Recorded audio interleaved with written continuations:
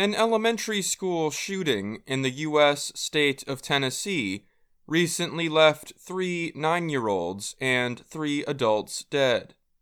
Now, state legislatures across the country are moving forward with bills aiming to improve school safety. The bills have been introduced in both liberal and conservative states.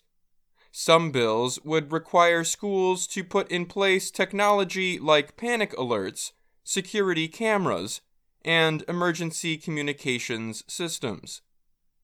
Lawmakers see the bills as a way to improve school security while avoiding the dispute over gun control. But some experts say teacher safety training is more effective and less costly than the new technologies. Democratic state lawmakers have called for tighter gun laws to prevent school shootings. But many are now also supporting the school emergency measures that have largely been pushed by Republicans. In the northwestern state of Oregon, Democrats control the legislature. A bill there would require schools to send electronic warnings to parents as soon as possible after a safety threat. It passed the State House of Representatives with support from all lawmakers. 2 Democratic lawmakers are the main writers of another bill that would require all public school classrooms to have panic alert devices.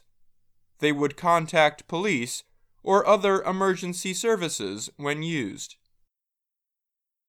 If passed, the panic alert bill would make Oregon the 4th state to pass the law. Florida, New Jersey, and New York have all passed it. Several other states are considering similar legislation.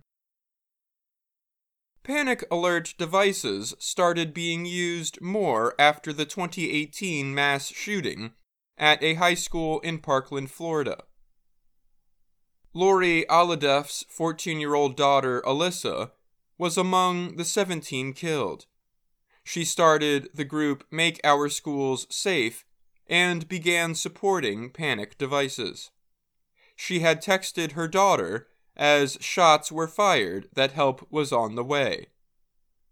"There's really nothing to lose by being prepared," said Lori Kitty-Gorodsky, the group's spokesperson. Some Republican-led states have approved more money for school safety to help schools pay for new devices like panic buttons. Crisis Alert, for example, costs at least $8,000 per school for a 3 to 5 year contract, said Will Fullerton. He works for Centegix, the company that makes the product. After a shooter killed 19 children and 2 teachers last May at an elementary school in Uvalde, Texas, state officials announced $105 million for school safety and mental health programs. Nearly half of that was given for bullet-resistant protection for school police. $17 million was for school systems to purchase panic alert technology. The Missouri House recently approved a 2024 budget with $50 million for school safety funds. That is on top of the $20 million already approved for school safety in the current year.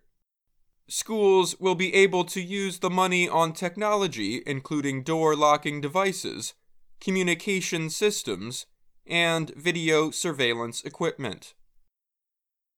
Ken Trump is the president of National School Safety and Security Services. The group advises schools on safety measures.